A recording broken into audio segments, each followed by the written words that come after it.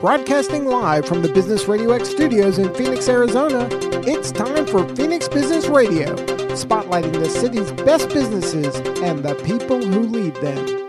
Hello and welcome to Phoenix Business Radio, broadcasting live from the Max 6 Entrepreneurial Center right here in Tempe, Arizona, where we help build businesses and connect you with the right people. And Alberto Esparza and I have had a chance to talk for maybe 30 minutes already, aside from our LinkedIn connection, and I feel like we've become fast friends. I'm very much looking forward to introducing our listeners and our viewers to who you are and what you're doing with iRise Foundation. So welcome to the studio. I appreciate that.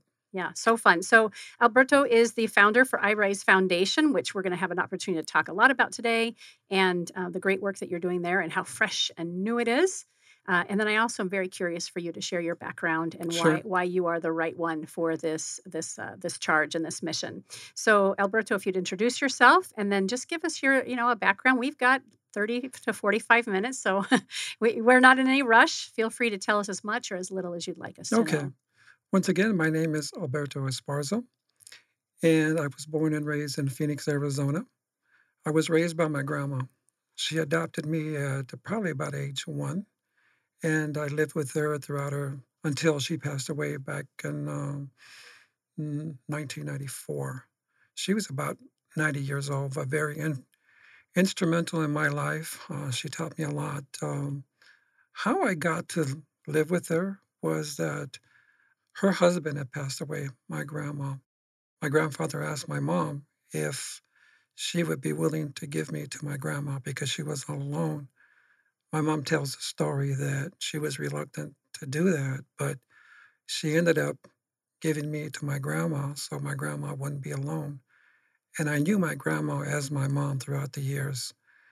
And I knew I had a mother, but I didn't see her as a mother. I saw her more as an aunt. Mhm. But my grandma became my mother, and I just learned a lot. I loved her tremendously. She raised me. We went to church 5 days a week, every day, walked 2 to 3 miles to church, always had food on the table, clothing. And I learned a lot of my activism through her. In the area, there was a lot of homeless folks out there, and I would see her every morning making red chili, bean burritos, so on and so forth. And she would go out in the community and feed the homeless. Mm. And she would feed the homeless on a tray. And these homeless were getting food on a tray, and she would make dessert. And so I learned a lot about the social activism watching her. And she always told me, one day you're going to become a leader. I had no idea what that meant. And you're going to be serving others. She was very religious, very religious. As a child, I used to fight her because we were going to church every day. We did that until I think I was about 18. So once I get into college, I rarely went to church. I felt that I'd been in church so long that Many of us have done that. I did the same thing. exactly, Been there, done that, and then of course I found my way back. exactly. But she was a great grandma. So I was raised by her. I have 3 brothers, and I didn't see them often. But when I saw them, we would always play flag football, and they would always pick me up to beat me up. Of course.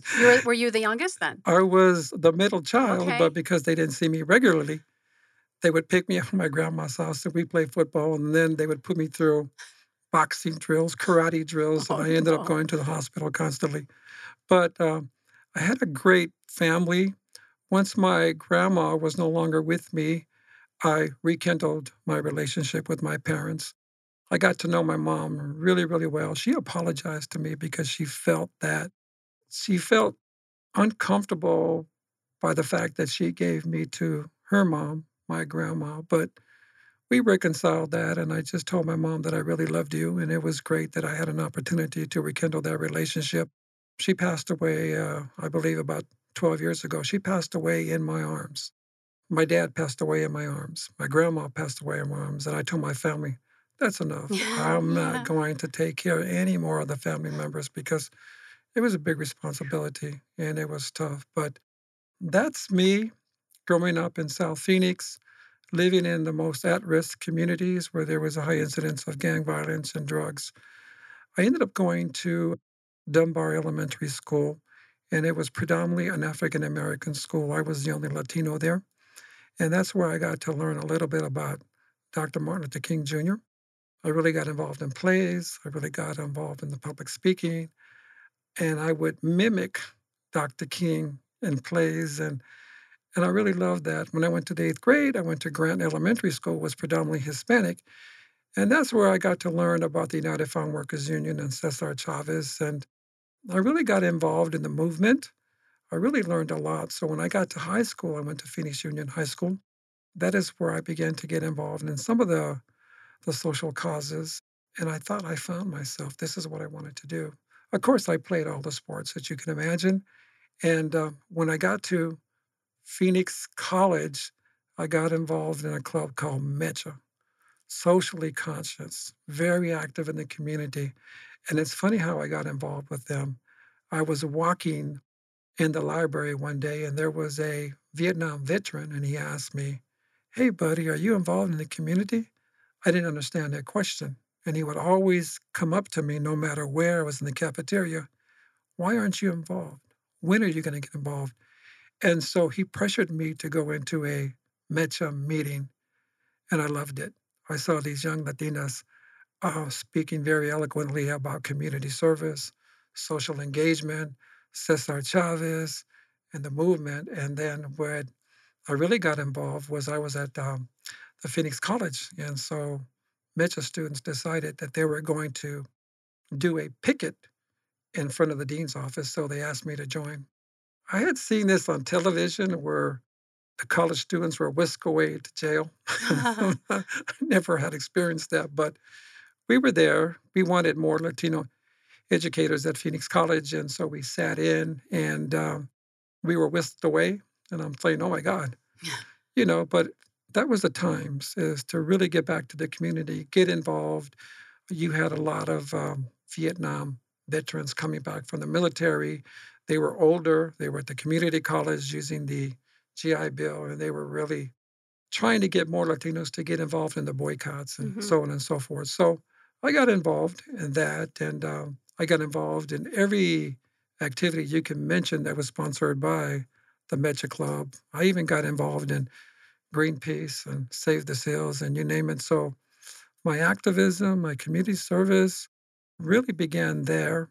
But I can honestly say it began maybe even earlier with my grandma For sure. because, man, I loved her to death. I still think about her.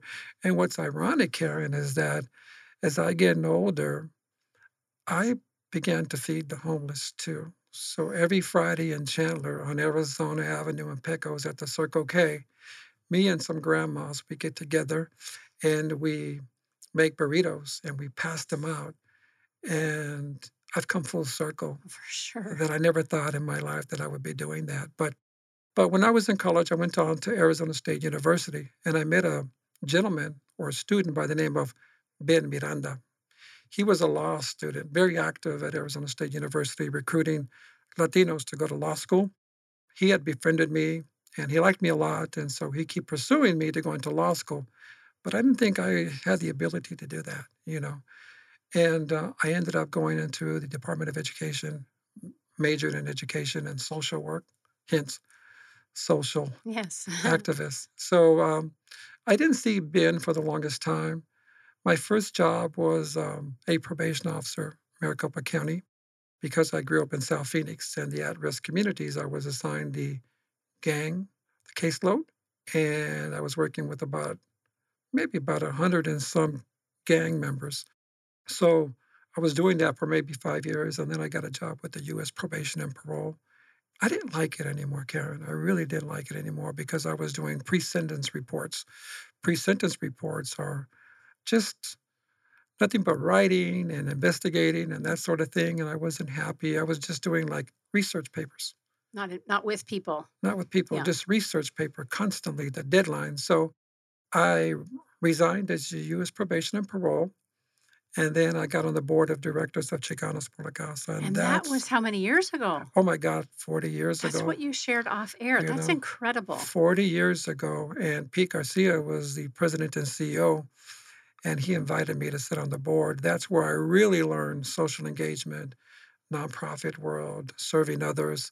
And so, Could we, for our listeners who are not familiar with Chicano por la Causa, could you give a brief description as to who they are and how they serve? I'm familiar. We already talked about them. Shout yeah, out to Max Gonzalez. yes, Chicanos por la Causa is the largest Latino nonprofit organization in the United States.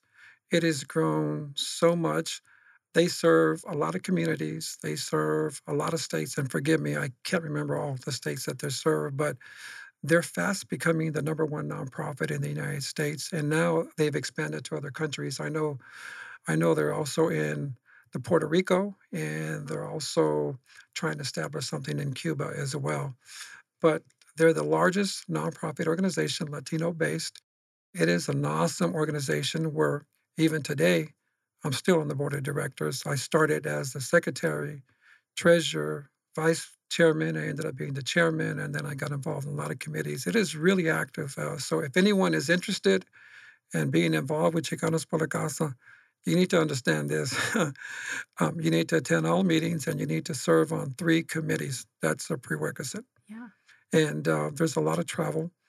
And that was the highlight of my life. And I'll never forget Pete Garcia at the time, prior to me starting the nonprofit, the Si Se Puede Foundation. He asked me if I'd be willing to go to Scottsdale. Scottsdale was having some issues with the Latino community and the Latino community, non-Latino community and Latino community. So I was there to build a bridge and bring those 2 groups together. So I met with the city of Scottsdale folks, and I volunteered out there for about 3 years. This And is mid 90s, maybe? um, yes, this had to be in the beginning. I would say 1994 and Okay. Okay. 1995.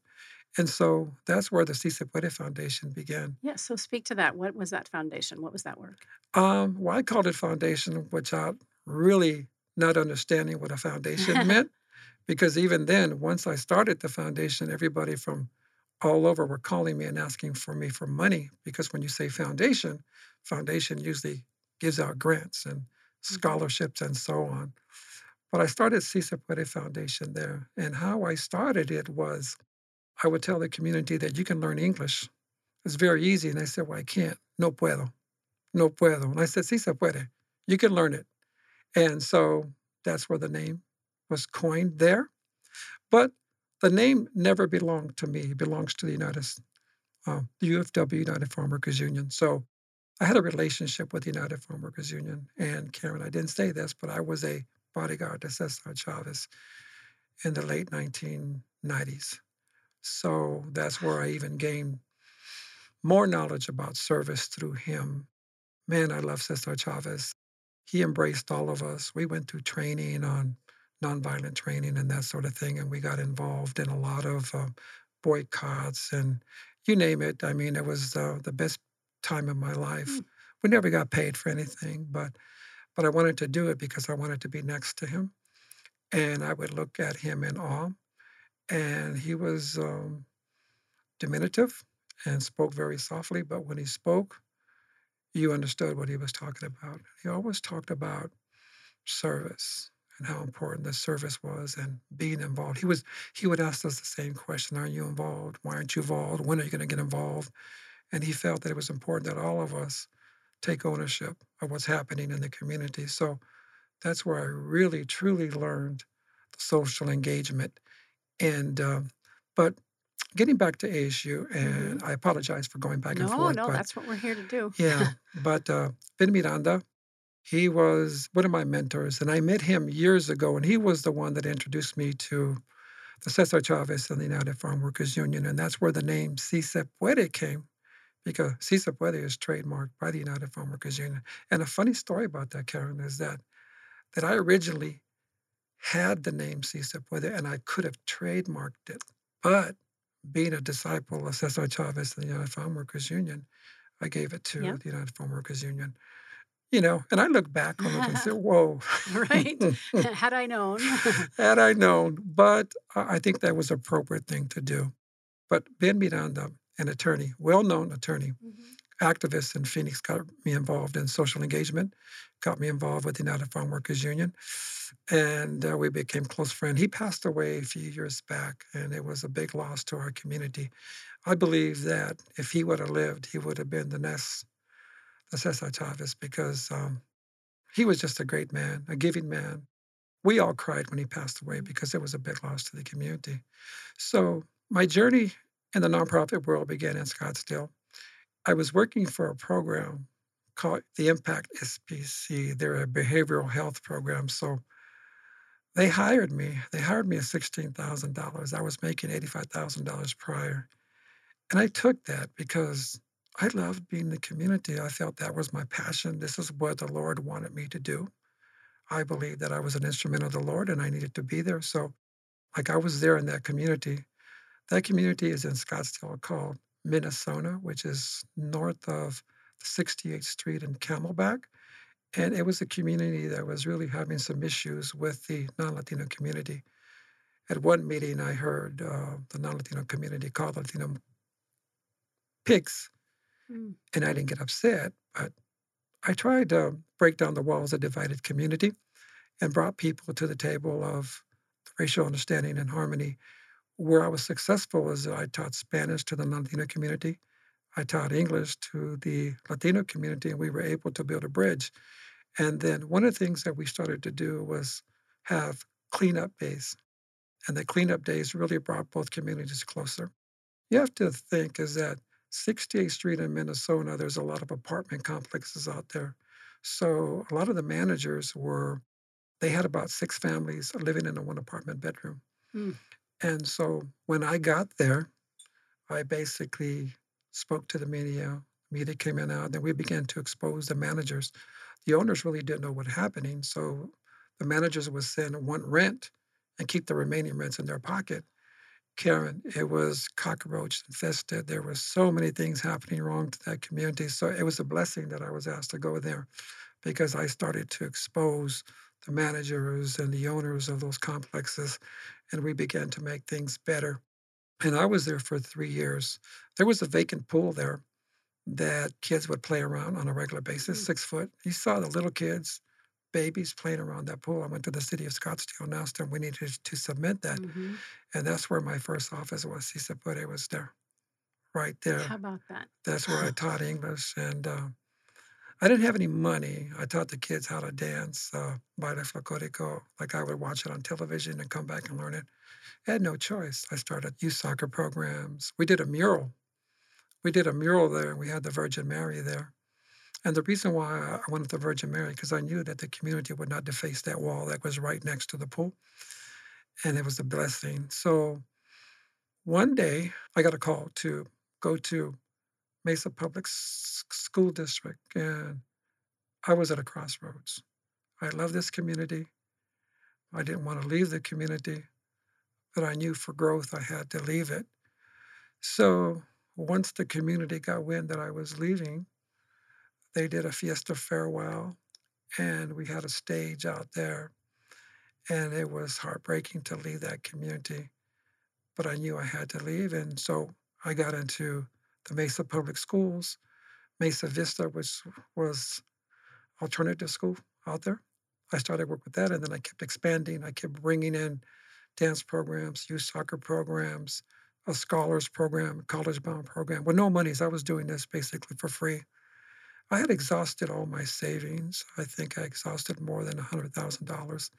I was flat broke. I was living in a vacant office and I had no vehicle, but I was walking to school district because I was on a mission. I couldn't quit, Karen. I thought if I quit, it would have killed me Mm. because I never would have known what the final outcome would have been. I knew that I was success, but yeah, like I slept in a vacant office and I never told my family this. And they're basically starting to learn who I am and what I've gone through. It was a difficult journey, but I served the public schools very well in Mesa, and I provided a youth soccer program, had over 1,000 kids, the dance programs, and I was working with the most at-risk kids who were heavily involved in gangs, Mhm. and they bought into what I was talking about. Then we became an organization of service in the very beginning. I was Charlie Farlow, the Cesar Chavez movement of service. So I brought that to them. And we began to do cleanups and remove the graffiti from walls. And we had dances once a week where the kids understand that they had to come in, but they couldn't wear gang garb. They had to pick up their pants, comb their hair, remove their hair nets, and come in, and then Yeah. they would come in. And I'll never forget that we were charging like a quarter. We were trying to raise money. This one little kid, one of the most at risk, one of the most at-risk kids in the public schools, came to me with his girlfriend. Very cute kids, and he gave me a food stamp, and I still have that food stamps framed. And he bought into it, and he actually completed school and went on to college, Wow. became an architect. But yeah, I love the community. I invested a lot of time, and then I got a call to Chandler, Anderson Junior High. The principal asked me if I was willing to come out and speak to the kids who are most at-risk kids, and I said yes. And so I left Mesa. Oh my God, it was so difficult. The principals were heartbroken, but I left to Chandler because I saw a potential grant. Many years after I started the foundation, I had $0. I didn't know how to write a grant, and I hand wrote my first grant to United Way. Let me tell you, Karen, it was a difficult conversation on that day, but I did the best I could, and I didn't get it. And I recall a police officer who was part of that committee stood up and said, "Listen, I know he has some challenges, but we got to give him an opportunity. We got to give him a grant." So I was given $25,000, and I made that $25,000 last for a Squeeze year. every bit of it out of there. hmm Once I went to Chandler, I began to kind of do the same thing I did in Mesa. I was trying to serve two communities, Mesa and Chandler, at the same time, going on bus transportation, going from one bus to another. Years into the Chandler movement, I came across an organization called Social Venture Partners Arizona. Are you Sure. familiar I with them? am very familiar.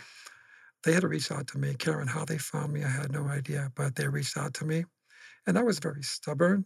I wanted to do it my way. They were talking about OCATs. I didn't have an understanding of all this evaluation process. I was not even thinking about doing a nonprofit that way. But they kept after me, and then they took me to dinner, and they wanted to bring me in. And Karen, honestly, that began my mentors. They brought me in. They gave us $25,000 a year. They gave us board development training. We had some funding. I had a CPA. But because of them, I owe a lot to them because I was difficult, Karen. I wanted to do it my way. They wanted to introduce me to different processes and strategic planning. But they hung in there with me. And after a couple of years, I finally understood what they were trying to do, and Was I it a embraced them. 3-year commitment back then? Because I know it is It was a now. 5-year 5, or commitment. maybe it is 5 It years. was a 5-year So I serve commitment. on the board for Treasures for Teachers, Okay. and they were just named an investee. I think it's been maybe 4 months ago. And then the McIntosh family, Scott McIntosh, who owns Mac 6, which is where our studio is located, he and his wife are members of the Social Venture Partners, along with several business constituents that I know that I hang out with, and super impressed with how those folks show up and their give back to our community. Yeah. Karen, they loved me a lot. They understood I was difficult in the beginning, that I wouldn't change. I didn't want to change. I was very successful my way in the community, but not successful in the business sense. So they helped bridge that gap a little. They helped bridge that Yeah. gap. So after a couple years of dialogue, lunches, we finally came to an agreement that, okay, Alberto, this is the best way for you to move the organization forward. And I bought into it, and I still tell everyone, without them, I would be in search of a Social Venture Partners Arizona, and they do so much good work. And I did a podcast not too long ago, and it was called The 10 Life Lessons, and I talked about them being instrumental. So they actually saw that, and they reached out to me, and so we're That's back. fantastic. Yeah, we're back again. So in Chandler, I was there. In the beginning, I brought in soccer and dance programs, but I came across First Lego League. First what? First Lego League, which is Okay. the entry level of engineering for STEM. Okay.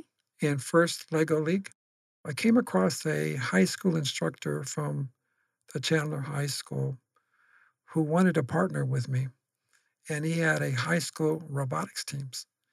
But I didn't know why he wanted to partner with me. He assumed because I had foundation, I had all this money to help them with Right. the purchase of robotic equipment and the $5,000 they needed for the entry fee.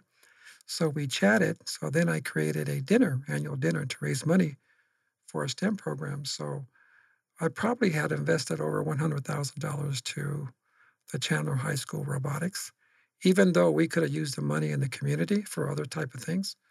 But I saw the vision of robotics. I saw the impact on our community, especially the Title I schools that didn't have STEM, Hmm. and then the Latino community, because I'm working with the Title I schools in Chandler, and I'm not sure if you're familiar with Chandler. There's a high Latino community out Hmm. there in the Title I schools. So I went to Galveston Elementary School. I was working with 5 kids, and we went to a competition from First Lego League. So we actually built a robot.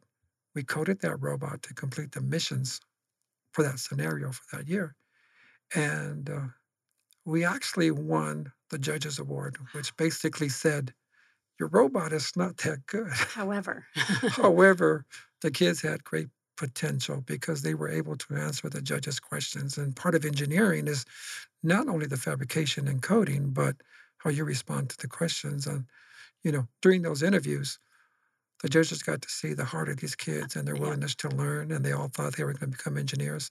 As a matter of fact, my first team, a lot of those kids actually became engineers, incredible. which, if you provide them the materials and they'll have the ability to learn. So, so in Chandler, I just kept creating and creating and creating all these robotics teams, and I created a high school team. First team was called the Binary Bots, which was a mix of boys and girls. And once again, we competed in the first robotics, which was specifically for high school team. We didn't do very good, but we won the Inspiration Award because we were out in the community promoting STEM to the elementary, junior high, high school in the community. And I had all the kids in the program doing a lot of community service. So we actually went to a national program, a competition. So we competed there once again. We didn't do very well, but the kids actually were exposed to a lot of young people from different countries. So I kept building high school programs. I like to thank the Chandler Unified School District because without them, like I would not have the success. Right. And I'll say the same thing. Without them, I'm a nonprofit in search Mm. of a Chandler Unified School District. So I kept expanding with STEM. Last year, I became very ill. And, well, a couple of years prior, Karen, I became very ill. I had prostate issues, and I didn't realize I had cancer. I was seeing a urologist. I don't know, he didn't catch it, but he just gave me medications. I didn't know what was going on. I was bleeding. Frightening. I was urinating. Just, it was so uncomfortable. I was sleeping on the floor because, like I didn't want to soil the bed. So I was sleeping on the floor, and my family would all say, why are you on the floor? I said, well, I got these. I feel really good on the floor. I said my back was not well. And one day I took myself to emergency, and thank God I did. It was there that they identified something was wrong. My prostate was protruding, and I didn't realize that. So went to emergency, and then quite honestly, I thought that I was going to pass away. This That was 2019. that was during the COVID years. Okay, so 2020. Yeah, Yeah, recently. yeah, that was during the COVID years. Yeah, They couldn't wow. find a bed at the hospital Oh, because right. of COVID patients. And anyway, so it was there that they discovered that I had to go to the hospital. And so I was at the hospital and very uncomfortable. And so I had an operation. And I'll never forget the doctor when I saw him. He was like maybe 4'8", coming to me, and I thought that was a child. He says, well, I'm your doctor. I go, You can't, no, you're not. I want to see an older doctor, Oh, please. no. He says, Alberto, I'm here to take care of you. And so he was a blessing.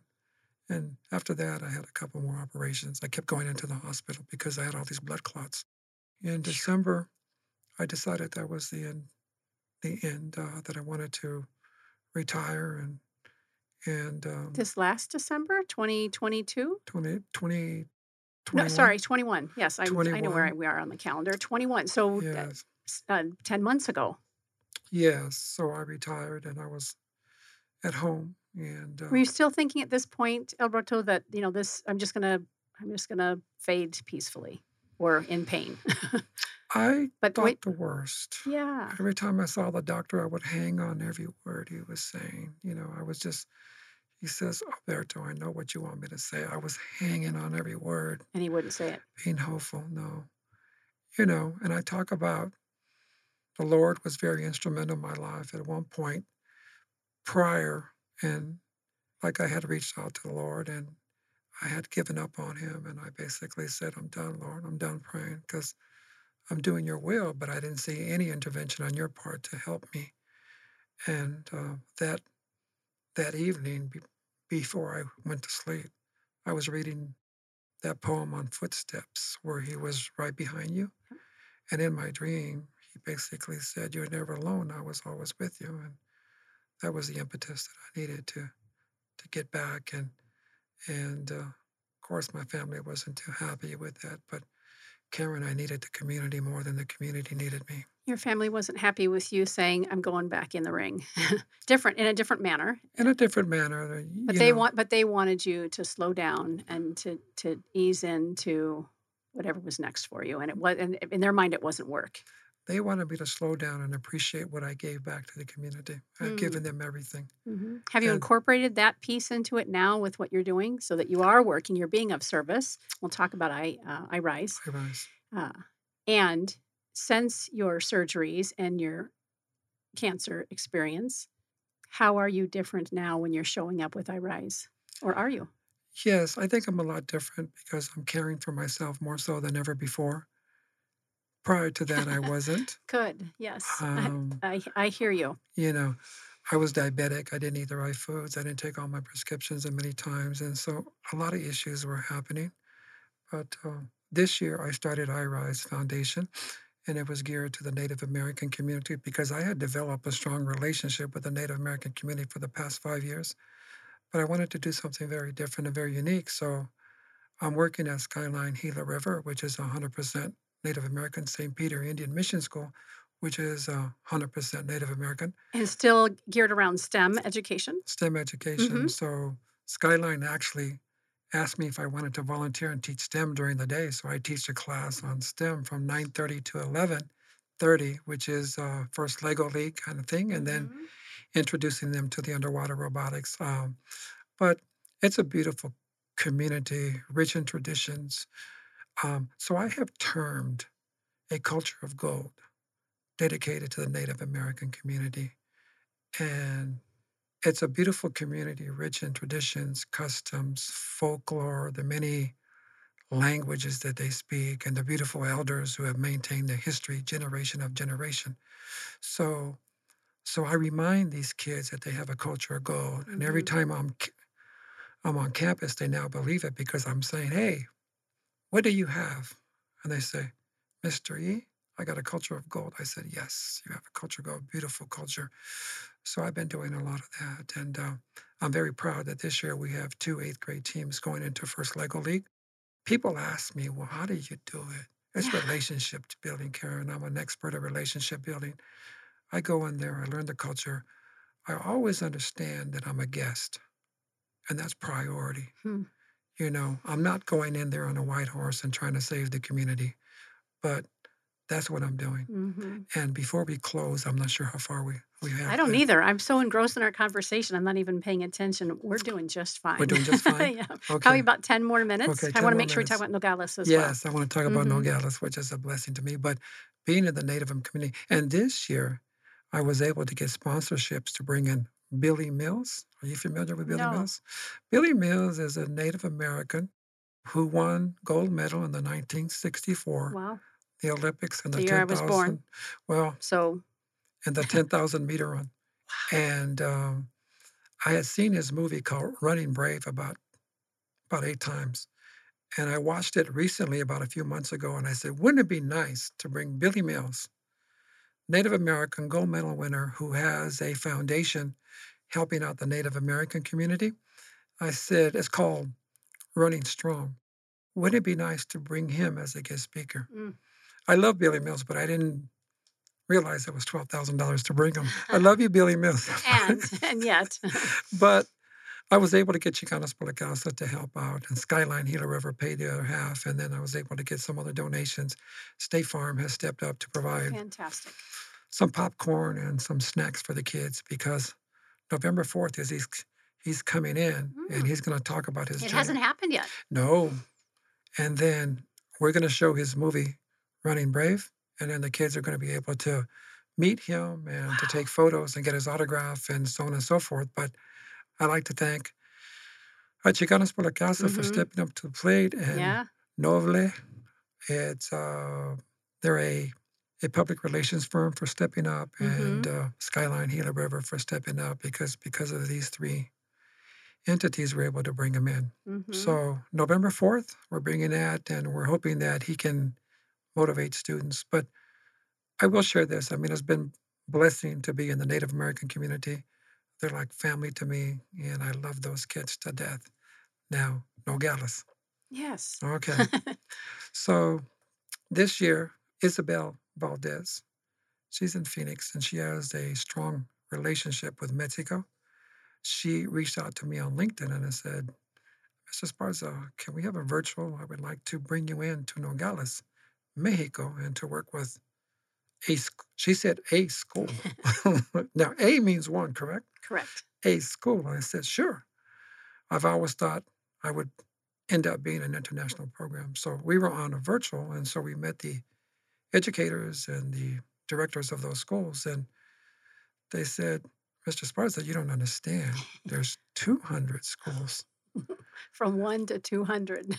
And after I fainted, I got myself up and said, oh my God, I didn't realize that. But yeah, so in January, the iRise Foundation, and then the Eco Robotic, and Aspiring the Children. These are the three nonprofits that are working together, and we'll be delivering a comprehensive STEM program to all these schools. 200 schools 200 in Mexico. schools, yes. But we're also going to the Philippines, Karen, in June to work with an orphanage.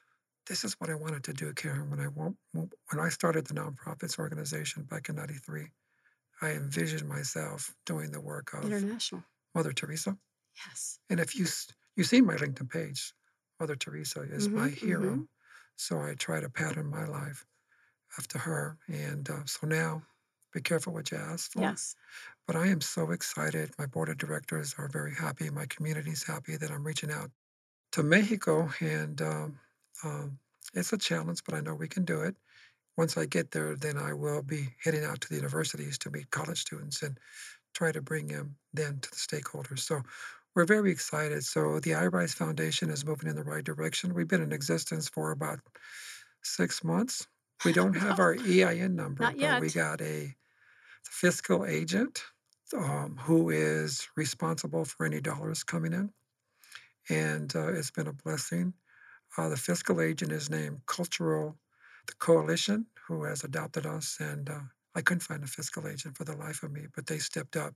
Excellent. And they decided to help us out. And they're a fiscal agent. So anybody that want to donate, we have to send the money to Cultural Coalition, and then they distribute according to what the donor wants the money to go to. So they have a big responsibility too. But but it's worked out very well for us. And in the process of establishing the 501c3 when the timing is right and getting all the things in that moving in that direction. Yeah, we're working on our website. I can't wait for these phenomenal photos right now. We're working on a new Facebook page. Our board of directors is pretty awesome. I'm very impressed with what we have now. And, I didn't realize that I was going to start over again. I didn't have that war chest of dollars to get all this rolling. And I tell people, oh my God, I've come full circle from the very beginning. I'm back to the same place Fantastic. I was 40 years ago, but I love it. And before I leave, I like to quote a poem that I tell people.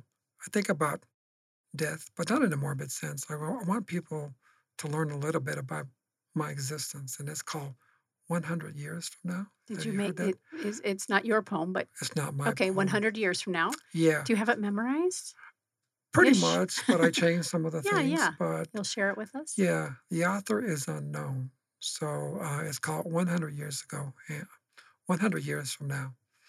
It won't matter what type of home I lived in, what type of car I drove, how much money I had in the bank. But the world may be a little bit better because I was important in the life of a child. And I've told my closest friends, you never know if I'm going to be here tomorrow or the next day. I have had some health issues that I'm still dealing with today. But I think being back in the community, Karen and I needed the community so desperately. Without them, I probably couldn't survive. And the community was calling me constantly. I had strong relationships in the community. When I was at home, I was thinking the worst. I had so many schools calling me back up. When are you coming back?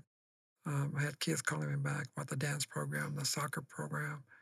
So I'm very lucky that the Lord has given me another chance because I still have a lot of work to do.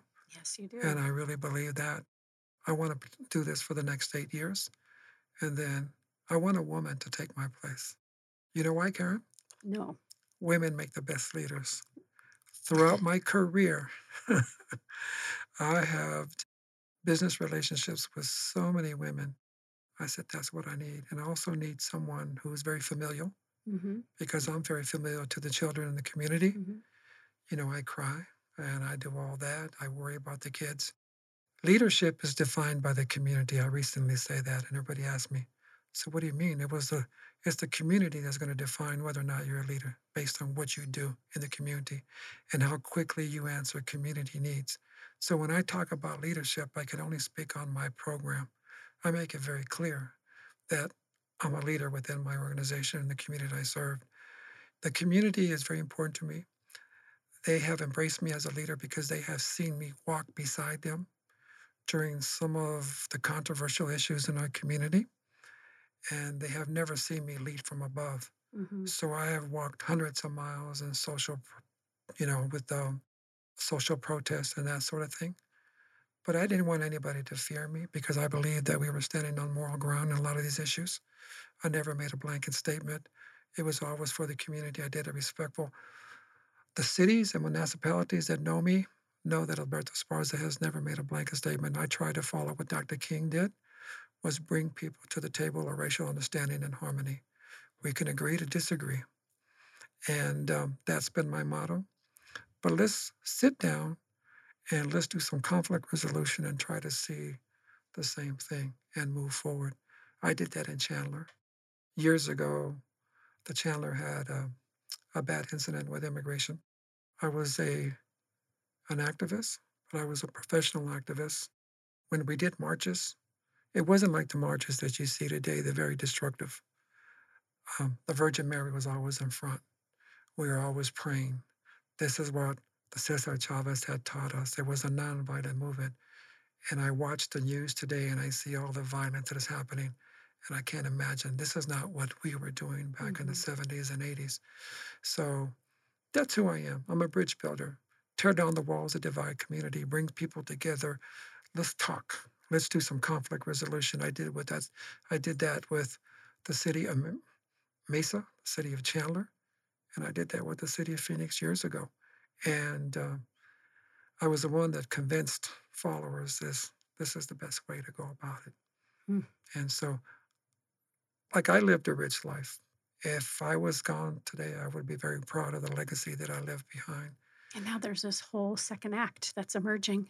There's a second act that's emerging, and I feel very comfortable with it. And just so everybody know, the Si Se Puede Foundation is a great foundation, and I love them to death. And I know they're going to be doing some great things because I already see the great things that they're doing. And I love the iRise Foundation because I needed this new direction. And I needed to focus on a community that really needed STEM, Native American community. And now I have an opportunity to go into other countries and provide that with that there. But I'm proud of what we've done. My legacy speaks for itself. So I would be remiss if I didn't ask this since it's Business Radio X, right? And our listeners are professionals and of all sorts of different industries and size of businesses. What support does iRise need from our business community, if anything? We need financial support. We barely trying to eke out some resources, Hmm. but without the financial support, we're still doing the work. A lot of people are impressed by that. We have Well, yeah. the soccer league with about 600 kids with uniforms, and they're playing out there at no cost to the community. The resources that we have, I mean, we're getting by, but we're still delivering. But we need some help in that area. And I have a fiscal agent. So if anybody's interested, I can give them the name of our fiscal Please. Yeah, you agent. did once before, but let's The give them a shout. Cultural Coalition, and their address is the 701 East Main Street in Mesa, 85203. They're our fiscal agent. They're responsible to make sure that the monies are going Very good. however the donor feels they should go. Hmm. Wow. Fantastic conversation. So honored that you made it today. I know you were not feeling great this morning, and we almost, we were like, hey, maybe another time. And then the next email from you is, nope, I'm coming. I'm coming. And I was very flexible. I said I'd be happy to accommodate a reschedule, but I'm so pleased that we were able to make this happen today. And I'm very inspired and certainly honored that you were willing to share your story and your legacy. I feel like this is just this beautiful, rich conversation that your community will embrace and love on, and then all the folks, myself included, who haven't had a chance to get to know you yet. This is a little glimpse into your life, and it's quite impressive. One thing I've always said is everybody asks me what my role is, and I say I'm a CEO. But a CEO for our organization means I throw out the trash, clean the toilets, and fix the roof. So if anybody's interested in my job and want to be responsible for doing that, that's what a CEO does in our organization. Feel free to call me. Love it. And how do we get a hold of you? So LinkedIn, I know that's how you and I connected, or Daryl did it on our behalf, Yeah. our community manager. Thank you, Daryl. LinkedIn is for now, and Facebook, Alberto Esparza. There's several Alberto Esparzas, but my background is Mother Teresa, Uh-huh. and I look a lot younger there, so I'm going to remove that photo. I was thinking You about look like putting. you. I saw it, and I recognized you when I got into the lobby. So my number is the 520-252-9532. You can follow me on LinkedIn. You can look at the work that I'm doing on Facebook as well. I talk a little bit about STEM and the Native American communities and where I'm going. Follow me there. But we have a PR firm, Novle. That's right. Novle, and it's with the Carlos Velasco found me and he's adopted me. So he's taking care of a lot of things that we need so that the business community can find me a lot easier. And he's working on my website right now. And Novle is spelled how?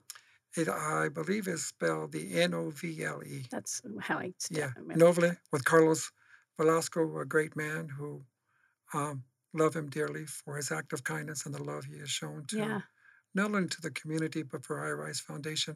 He has raised the $10,000 for us these past couple of weeks. And but he wanted to make sure that we get our website and get all those things going. And then so he's been instrumental in that right now. So thank you, Carlos, for everything that you do for me. And the iRise everybody Foundation. else that you mentioned. I mean, Yes, in this 45-minute conversation, you've been so gracious with your appreciation for, excuse me, mentors, guides, organizations, school districts, municipalities. I think this is the single most interview I've ever done that while you are a leader and a beacon of light and love and communication and service, of course, you also have this incredible reciprocity that's around, like, you couldn't be who you are if you didn't have community and all these people. So I took several notes, and I think I only got maybe a third of them. This has been a true pleasure. Alberto Esparza, look for you on LinkedIn as well as Facebook, iRise Foundation. No website yet, but it's coming. It's coming. Yeah. And I appreciate the opportunity for being on your platform. And I hope that my community will take a look at what I'm doing. You know, we are very humble. We're very honored to be here as well. Thank you so much. Great pleasure. You've been listening to Phoenix Business Radio, broadcasting live from the Max 6 Entrepreneurial Center right here in Tempe, Arizona. Some media leans left, some lean right, and we lean business and community and nonprofit and STEM and all the things that Alberto Esparza has shared with us today. Thanks for listening. We'll see you next time.